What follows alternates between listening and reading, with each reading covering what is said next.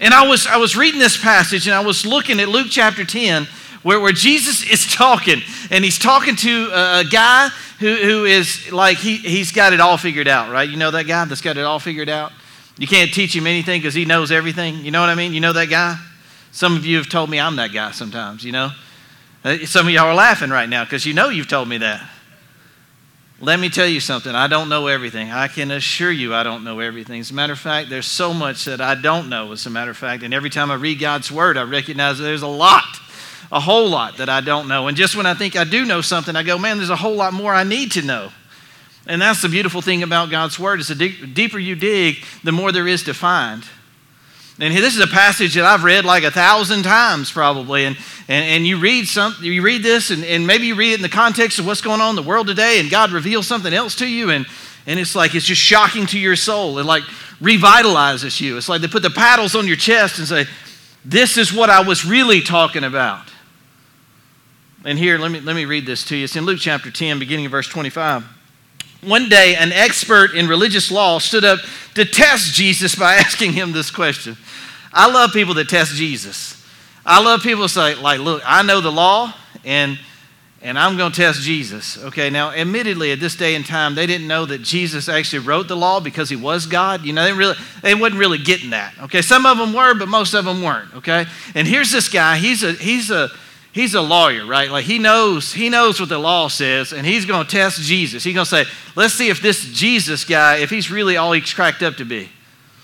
Now, you and I have the beauty of hindsight, and we can look back at God's word, and we know that he is who he says he is, and we see that through his death, burial, and resurrection. We see that. But this poor guy, man, he doesn't have that vision yet. He can't see that yet. So he's like trying to test Jesus. And you say, what's his motivation for doing that? Is he trying to make him look bad? I don't know. Maybe he is, maybe he's not. Maybe he's like trying to figure Jesus out, and maybe he's trying to figure out if he really is the Messiah. I don't know. And some of you may be in that place right now where like I'm trying to figure this guy out. I'm trying to understand more about Jesus. And is he really who he says he is? And is he that person to me? And if you go to camp with us, which by the way, shameless plug for camp, we're going to camp on August the 31st, or July 31st through August the 3rd. That's what we're going to be talking about, who Jesus is. I know you're like, oh, okay, well, I think I've heard that before. You need to be there at camp. Because sometimes you can think you know something, but not really know something. You can think you have all the answers, but not really have all the answers, you know. I think we just said that a second ago, and that may be the case for you and for your understanding about who Jesus is. So that's why you need to be at camp.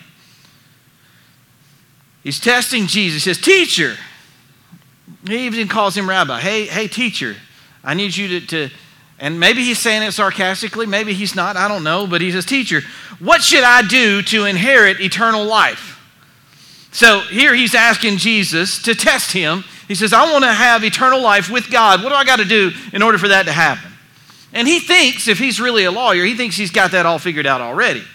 Well, you know, I'm supposed to eat this way, and I'm supposed to dress this way, and I'm supposed to fast on this day, and I'm supposed to go to temple on these days, and I'm supposed to do this in the synagogue, I'm supposed to read this and do that. So he thinks that he's got this whole laundry list of things that's going to put him in right standing with God, right? And he's got a list, right? And some people believe this about heaven. They think, well, I'm a good person, I haven't murdered anybody, I haven't committed rape, I love my family, and I'm a good person. I don't steal anything, and I don't do this, and I don't do that. And that's how they think they get to heaven, right? That's how they think they have eternal life. Well, Jesus is going to show that it's actually more complicated than that, but it's really, really simple at the same time. Because you can say one thing, but mean a whole nother thing in your heart and in your life, right? And that's what Jesus is going to drill down to. He's going to say, man, those things, it's great to have your little laundry list of things, but it really boils down to this, this, and this. And this is going to be a reflection of how you live your life. Look at what he says. Jesus says, what does the law of Moses say? How do you read? The man answered, you must love the Lord your God with all your heart, mind, soul, and strength, and all your mind, and love your neighbor as yourself. Jesus says, right. And he says, do this and you will live. He didn't just say, remember that and you'll live. Remember that and you'll have eternal life. That's Francis Chan says this all the time. He says, you know what Jesus says to do? He says, go and make disciples. You know what we as Christians do? We just memorize that Bible verse. That's what we do. We memorize that Bible verse. And here, instead of going and making disciples, we just go, well, Jesus tells us to go and make disciples. Of all the nations, baptizing them in the name of the Father, Son, and the Holy Spirit. And do this, and I'll be with you to the end of the age. And what do? We memorize that verse instead of actually doing the work, right? Because doing the work is a lot more difficult than memorizing the verse. It's a lot more difficult because to do the work, you got to have a heart that's geared that way. You got to have a heart that's wired towards doing that. And Jesus didn't say, good job, remember that, and you will have eternal life. He says, do this and you will live. It was the do this that jumped out at me. It was the do this that kind of just sprang out of the page. It was not just like, good job for remembering that that's what you're supposed to do. Jesus said, do this. He goes on to say in verse 29, the man wanted to justify his action, so he asked Jesus, and who is my neighbor? Who is my neighbor? Who is the person that I'm supposed to love? Right? Which is the question that I think is being asked a lot right now in society. Who is my neighbor? Who is it that I'm supposed to love in this way, And the reality is, see, here's the thing about the Jewish culture, is that they assumed that their neighbor was the people that God had kind of put in their sphere. See, God had told them, for purposes of not diluting their religion and not diluting the Israelite nation, he told them, look, you need to stay within your circle. You need to stay in this group of people, and you don't need to intermarry with people outside, and it's really good if you could just stay together for right now and for this time and for this purpose. And God did that with good reason, because he didn't want to dilute the religion. He didn't want to pervert the religion. He didn't want other religions to come in and mix with the religion of the one true God. And so that's the reason for a period of time that the Israelite people were just told to, just stay within yourselves. So they assumed that everybody else was bad if they weren't in their little inner circle. Now you say, man, that's a terrible way to live. That's a terrible way to view the world. And unfortunately, I would say that there's a lot of Christians that view the world that way. They view the world as if it's not somebody that I go to church with, somebody that's sitting next to me on Sunday morning, or not somebody that believes, these specific things that they must be bad. And the reality is that they're not bad. The reality is that we're all bad. The reality is that we all need a Savior. And they need a Savior just like you need a Savior. And we as a church, what we believe here, in case you're wondering, what is it the Simple Church believes? Is that we're all sinners saved by grace and we need a Savior desperately. And we come in here not because we got it all together, but we come in here because we don't have it all together. And we need to learn more about this Jesus who rescued us and saved us. And we need to learn more about what he can do in our lives to restore us and make us new and do all these things, this restorative work in our heart that takes us away from who we were to who we are supposed to be in Christ Jesus. And we need that. And that's why we come in here. It ain't because we got it all figured out and we've checked all the boxes and now we dress in nice clothes and now we just come together on Sunday mornings to sing songs that we already know. It ain't about that. It's about us understanding we desperately need Jesus over and over and over and over again. Do you know how often you need Jesus? As often as you sin. Now, if you're done sinning, if you figured out all that and you don't sin anymore, you probably don't need Jesus, okay? But if you sin, then I promise you need Jesus. And you need him to remind you of how you need Jesus. So this man saying, okay, I'm a good dude. I take care of my people. The Israelite people, he says, who is my neighbor? And what Jesus is going to point out here is there's a difference between knowing stuff and doing stuff. There's a difference between what you have memorized and what you think you know versus what you do and how you live. And that'll be evident not in here, inside these four walls, but when you go out there and you're outside this building and how you live your life. And that's what Jesus is speaking to us about right here and right now. See, people have this mentality that we're going to be able to fix the world. that we're going to be able to change things and make everything right. The reality is only God can really change people's hearts. And I mean really change them. Yeah, we might be able to make some adjustments here or there along the way, but only God can really change somebody's heart. And only when you really, truly love God with all your heart, mind, soul, and strength, and not just say it, but you really do it, that there's a big difference. So he tells a story. Jesus replied with a story. This is like what your dad would do, you know? Like, Dad, can I have $5? And then he's like, well, let me tell you a story about when I needed $5 when I was a kid, you know? And this is the whole walking uphill to school, uphill both ways in the snow. All he had to eat was dirt, and he was thankful, right? You know, that. So Jesus is doing a little bit of the dad thing here, and he's telling a story. He's replying with a story.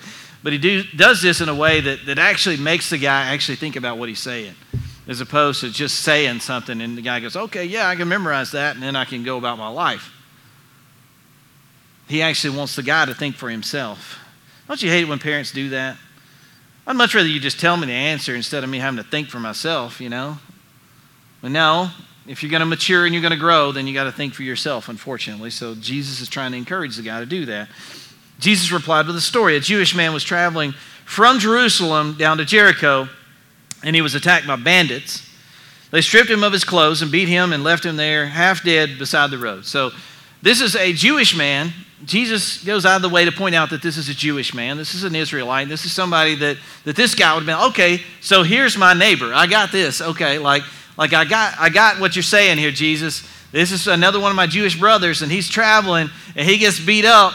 And then, of course, what's going to happen is one of his brothers, that's another Jew, is going to come along and rescue him and save him, right? Because that's what we do. We look after our own. Man, that's my neighbor. Okay, Jesus, you can just skip right to the end because I got this story. I know what you're saying here. Like, we're supposed to see a Jewish brother hurting, and we're supposed to do something about it. Now, the guy's going down to Jericho, and you guys have heard this a million times, where this is a rough road, lots of rocks and stuff on the side where it's very dangerous to travel because people would be carrying their goods and they'd be carrying all kinds of money and stuff, and then somebody would come along, jump out, and they would rob them, you know, like Robin Hood, you know, like hold them up and, you know, Wild Wild West style, like put up your dukes and I'm taking all you got. But this time they actually beat the guy and take all of his stuff, right? So he's on this road, and this Jewish guy, he gets beat up. All right, it says in verse 31, by chance a priest came along.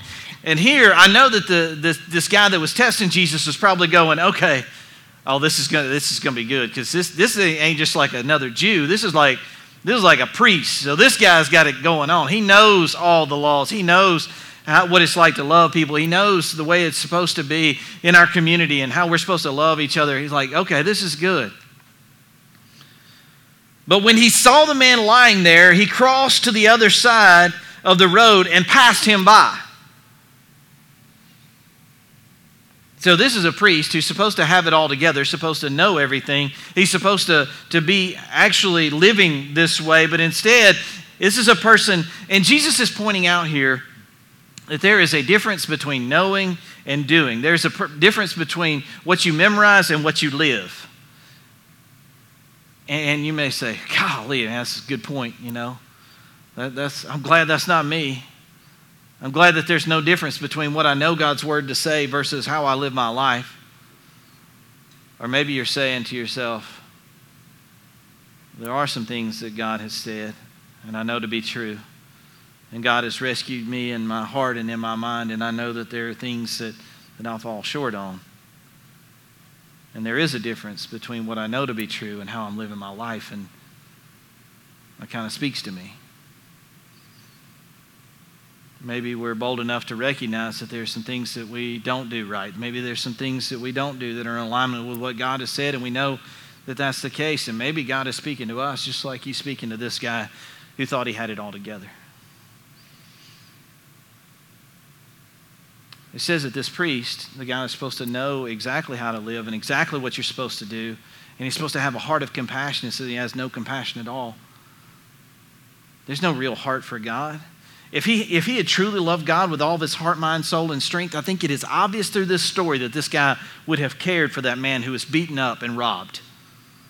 I think that if he really genuinely cared about God the way he's supposed to, instead of just saying it, if he actually lived it, then there's no way he could turn a blind eye to this hurting man. There's no way that it says not only did he pass him by, but it says he walked to the other side of the road to get away from him. Either he was so bothered by the fact and convicted by the fact that he didn't want to help him that he had to get it out of his mind, which is what some of us do. And sometimes we just, instead of seeing that there's a need there, we go, there's no issue there. It's all good. It's all fine. We turn a blind eye to it, and instead of saying there's a need there, there's a hurt there, and we need to address it. Either it was that conviction, or maybe he was detested by this guy. Maybe he looked at him in his gross and distorted state, and maybe it was like, oh, that's just too much. I can't even deal with that. I can't even deal with the way that guy looks and how bad his shape he's in. So he just goes the other side. Maybe he didn't want to mess up his nice clothes. I don't know. Whatever the case, I know this, is that priest, no matter what title he may have had, he did not love God with all his heart, mind, soul, and strength. And that is what this man who is testing Jesus is forced to admit. That you can be a priest all day long, but if you don't live it, you ain't nothing. You are not who you say you are, and you are certainly not somebody who loves God. Because he walked to the other side of the road. Okay, one bad dude in the mix. That happens, right? There's one bad priest in there, okay. Verse 32 says this, a temple assistant walked over and looked at him lying there, but he also passed by on the other side. So here is a temple assistant, somebody that's used to doing the grunt work, okay? So maybe the priest, maybe he's like, he wears the nice clothes and he's the front man and he's the picture of what he's supposed to be like, but he don't really get his hands dirty, right? He's not the one that does the behind-the-scenes work, behind the curtain, getting everything ready. So he's not really used to doing work. But here's a guy who does all the dirty work. You know, he's the one sweeping the floors and cleaning out the holy hot tub. And he's doing whatever's necessary to keep things operational. So he's used to working and getting his hands dirty. So maybe this guy, maybe when he comes along, maybe he'll be like, oh, okay, I'm not disgusted by this guy. I'm not grossed out by him. I'll go and I'll help him and I'll get my hands dirty and I'll do whatever is necessary to take care of this guy. No. Once again, somebody who is around the temple all the time and spends a lot of time at the temple and he still ain't living it because he walks by on the other side too. He's like, maybe he didn't look away from him like the priest did. Maybe he actually saw him. Maybe he even stared a little bit, but he kept going. There's something to be said. There's some Christians like that in this world. Oh, man, that's terrible that's going on. That's terrible. There's a need there, and somebody needs to take care of that, and they keep on walking. Right? You know what's even more interesting than that is, and this will hit you some in the pocketbook, some people will say, well, I'll tell you what I'll do. Instead of me having to deal with that and me going and getting dirty and getting my hands dirty and getting my knees dirty where I have to go down and take care of somebody, I'll throw a little money at it. You know? Can you imagine what would have happened to this guy if this temple assistant would have just walked by and threw a couple $100 bills down there and said, oh, you're good. Take care of yourself. This will help you out. There are some Christians that are like that. And they think that's enough. That's really loving our neighbor if we'll just throw a little money at it.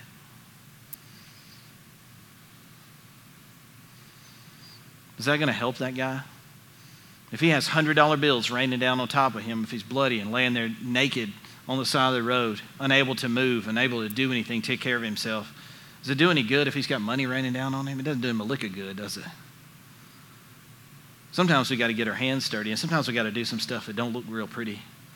And one thing I've learned in ministry is that when you really do ministry, when you really do minister to somebody, which, by the way, everybody in this room is a minister. In case you're wondering, you're called to minister to people. Every person in this room, unless you're not a Christian, and then you're not called. But if you call yourself a Christian, then you're called to minister to people. I've had people leave this church before because I said, if you don't feel called to serve, then you're probably not a Christian. They're like, I'm out on that. I don't want no part of Jesus where I got to actually do something. I really thought it was about me and me getting saved, and I thought that was what it was about. But don't ask me to go do something. Especially don't ask me to go do something that's hard. I ain't in on that. I like the easy stuff and the air conditioning. Don't make me get dirty and don't make me get my hands dirty or get nasty in doing ministry. I'm like, you can't stay in here because I'll hit you with that truth all day long. You can't love Jesus and do nothing. You just can't. You can't. You can't love Jesus and sit on the back row and just be like, it's all cool, I'm good, everything's good, I just love Jesus. Man, you really don't love Jesus because there's nothing in your heart that stirs you to want to do something. There's nothing in your heart that makes you go, man, I got to do something with this love that I have inside of me, and it's pouring out, it's spraying out like a sprinkler, and it's just going out. There's no way I can hold it inside because it's so overwhelming inside of me. I can't contain it anymore. It's going out. I got to do something with it. If you don't have that, you don't have Jesus. If you don't have that, you don't have Jesus. Now, I'll say that 50 more times. If 1,000 more people leave, that's fine too. It says verse 33, then a despised Samaritan came along. Now, he's despised because he's looked at like as a half-breed. This is somebody that would be half Jewish and half not. He's like half Jew, half Gentile, so he's not really one of the purebreds, you know what I mean? So he's kind of mixed and like, they really look down on them because those are people that sold out to the Jewish religion because they intermarried with somebody that wasn't a Jew. So the Jews, the pure Jews, just kind of looked down on that and said, detestable Samaritans. As a matter of fact, I mean, it's bad to look at somebody like that, but James and John did the same thing, in case you didn't know.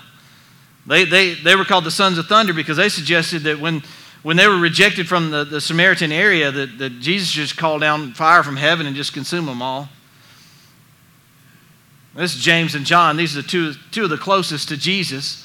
One of those being the disciple who he calls himself the one who Jesus loved, the disciple whom Jesus loved. And he suggested that Jesus call fire down from heaven to burn up the Samaritans because they were not hospitable to their travels. So here, this is a despised Samaritan, and he points this out. Jesus calls him a despised Samaritan, not because Jesus despises this man. It's because he knows that this is the way that the Jewish people would look at a Samaritan. This despised Samaritan came along. When he saw the man, he felt compassion for him. That is the first step if you truly love God. If you are a true lover of God, then you will feel compassion on him. And this is not saying that this man was necessarily someone who loved God. This is just showing that this is what a person who does love God, this is how they behave. He's using this as an illustration, you understand. He said he felt compassion for him. That is the very first step. Do you think the priest felt compassion? Maybe he did, but not very much. Do you think the temple assistant felt compassion? Maybe he did, but not very much. Not enough to motivate them to do something. This man felt real compassion, enough that motivated him to do something. And that's exactly what we see. Going over to him. The first thing it says is going over to him. He didn't walk to the other side. He didn't get away. He goes straight to the problem. He goes straight to the need. He doesn't turn a blind eye to the need. He sees there's a need, and he goes over to assess the need. You know that's more than even a lot of Christians will do. There's some people that won't even go into certain areas of Anniston to see where the needs are. They won't go to places where they see homeless people. They won't. I have driven people to their homeless camps before. And I'm not saying that I'm some great and wonderful person, but I tell you what, when I go up to those camps and I see where people are living in this abandoned house, I can see the need. And I understand the need, and I understand that these people are hungry and they probably didn't have one meal today. I would rather be in a position where I have to see that kind of stuff, and I have to know that there's a need, and I have to know that there's hurt in this world. So that God will drive that compassion inside of me to do something about it. First thing this man does is he goes up. He goes over to the man. The Samaritan soothed his wounds with olive oil and wine and bandaged them. You know what the Samaritan did? He got his hands dirty. This man was bloody and he had wounds, and he says he soothed his pain by putting his hands on him. Now, Jesus is speaking of a man who has done this as an illustration. But the good news is, for all of us, that it's not just an illustration of how we're supposed to behave. It's not just an illustration of how we are supposed to love God, but it's an illustration of what God did for us. And how God saw our wounds, and he saw our transgressions, and he saw our needs, and he bandaged them, and he soothed them, and he did that through his son, Jesus Christ. And here Jesus is talking about the Samaritan who is doing this thing in this illustration.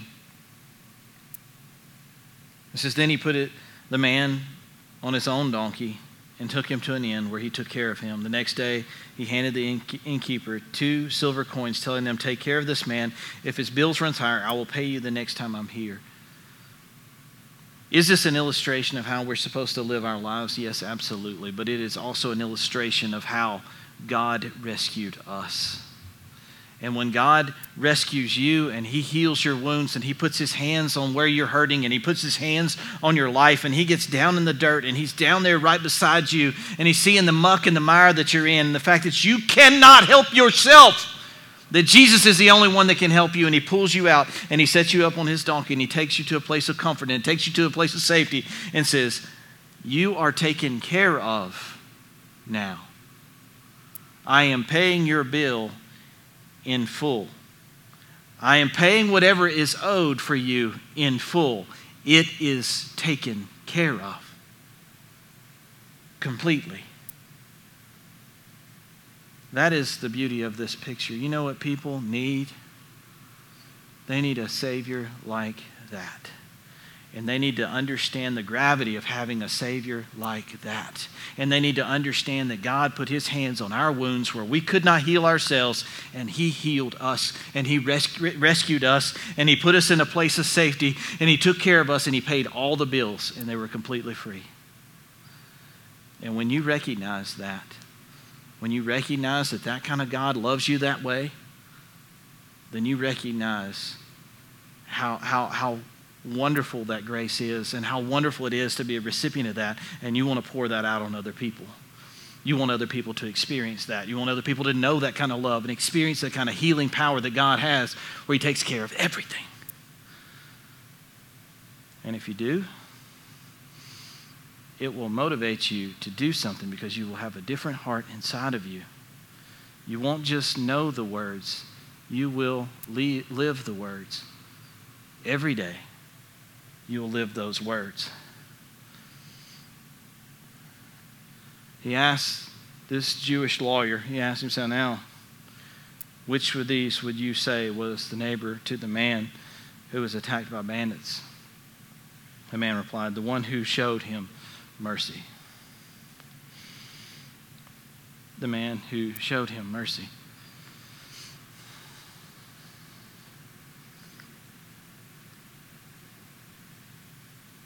You know what the most beautiful picture of this is?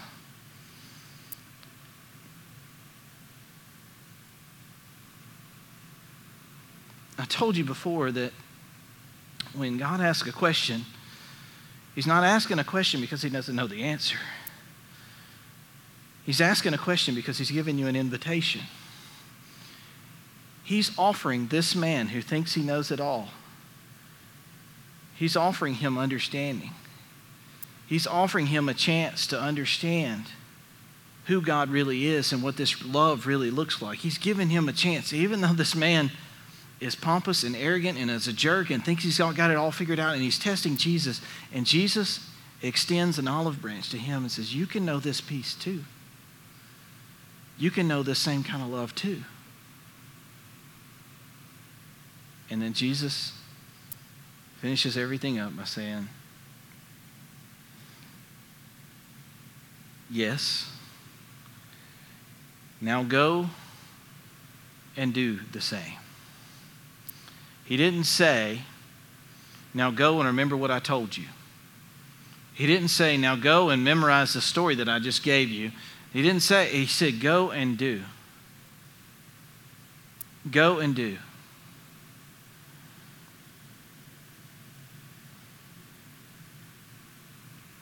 There's no fancy wrapping this up that I can give you. There's no something that I can say that's going to give you chill bumps and make you respond to God. If you want Jesus, and you really want Jesus, He's there for you. His arms are wide open for you. He is willing to get down in the dirt and put his hands on your wounds and heal you from the place that you're in, to rescue you and pick you up and take you to a place of safety that you can't get to on your own. And what he says is, if you love me and you recognize the love I have for you, go and do. Take that love and go and do. Father, thank you for this precious word. Thank you for what you say to us and, God, how you say it. And there are no words that I could ever say that could articulate the beauty of your love and your mercy that you have for us, God. There are no words that I could say that would completely wrap our minds around just your goodness. God, but you have spoken to people. You have spoken to them directly where they are in the place that they're in. And God, I know that you've spoken to people's hearts. And right now there are things on people's minds. God, maybe throughout this story that we've just read, there are certain things that jumped out at them, just like you showed me things in this passage. And God, now the question is what we'll do with that. As your Holy Spirit has spoken to us and as your Holy Spirit has stirred our hearts and our lives, what will we do? Will we turn a blind eye to it? Will we just look at it and see that there's something that we need to do and how we need to respond, but we won't actually do it? Or will we do? Will we do what you've called us to do, whatever that may be in somebody's life? And maybe somebody needs to be rescued from themselves today. Maybe they recognize, they look at their life and they recognize that they're not a Christian. They don't really love you. They've been telling themselves that they do, and they've been telling everybody else that they do, but they know deep down in their heart they don't love you. God, you have asked them a question today. You have asked them a question, and now the question is, will they respond to that? You're there with your arms wide open. God, I pray that they would just respond to you. You have spoken to your people. Awaken their hearts and their souls right now. God, draw your people unto you. Be glorified in Jesus' name.